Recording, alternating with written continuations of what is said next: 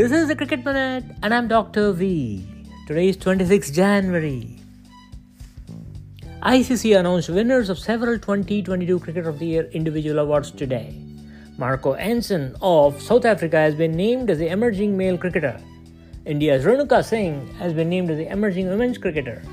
Interestingly, both these winners are bowlers.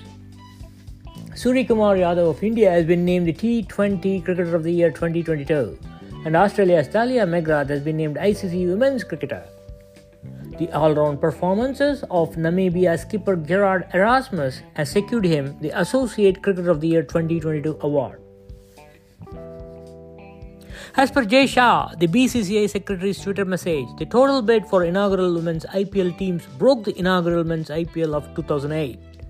Mumbai, Delhi, Bengaluru, Ahmedabad and Lucknow are the 5 teams in the inaugural women's tournament, aggregating a total of about $573 million. The 5 teams are supposed to spend up to 60 crores in total, with a max of 12 crores per team for the player auction in early February.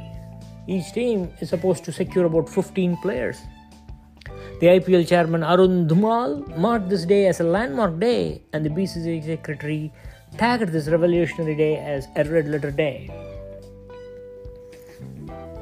All the 4 semi-finalists for the ICC Under-19 T20 World Cup has been confirmed. India will be playing New Zealand in the first semi-final, and England will be playing Australia in the same day in the second semi-final. In the group stage, India were toppers in the Group 1 and England topped the Group 2 points table. That's it for today. See you in the next episode. Thanks for listening.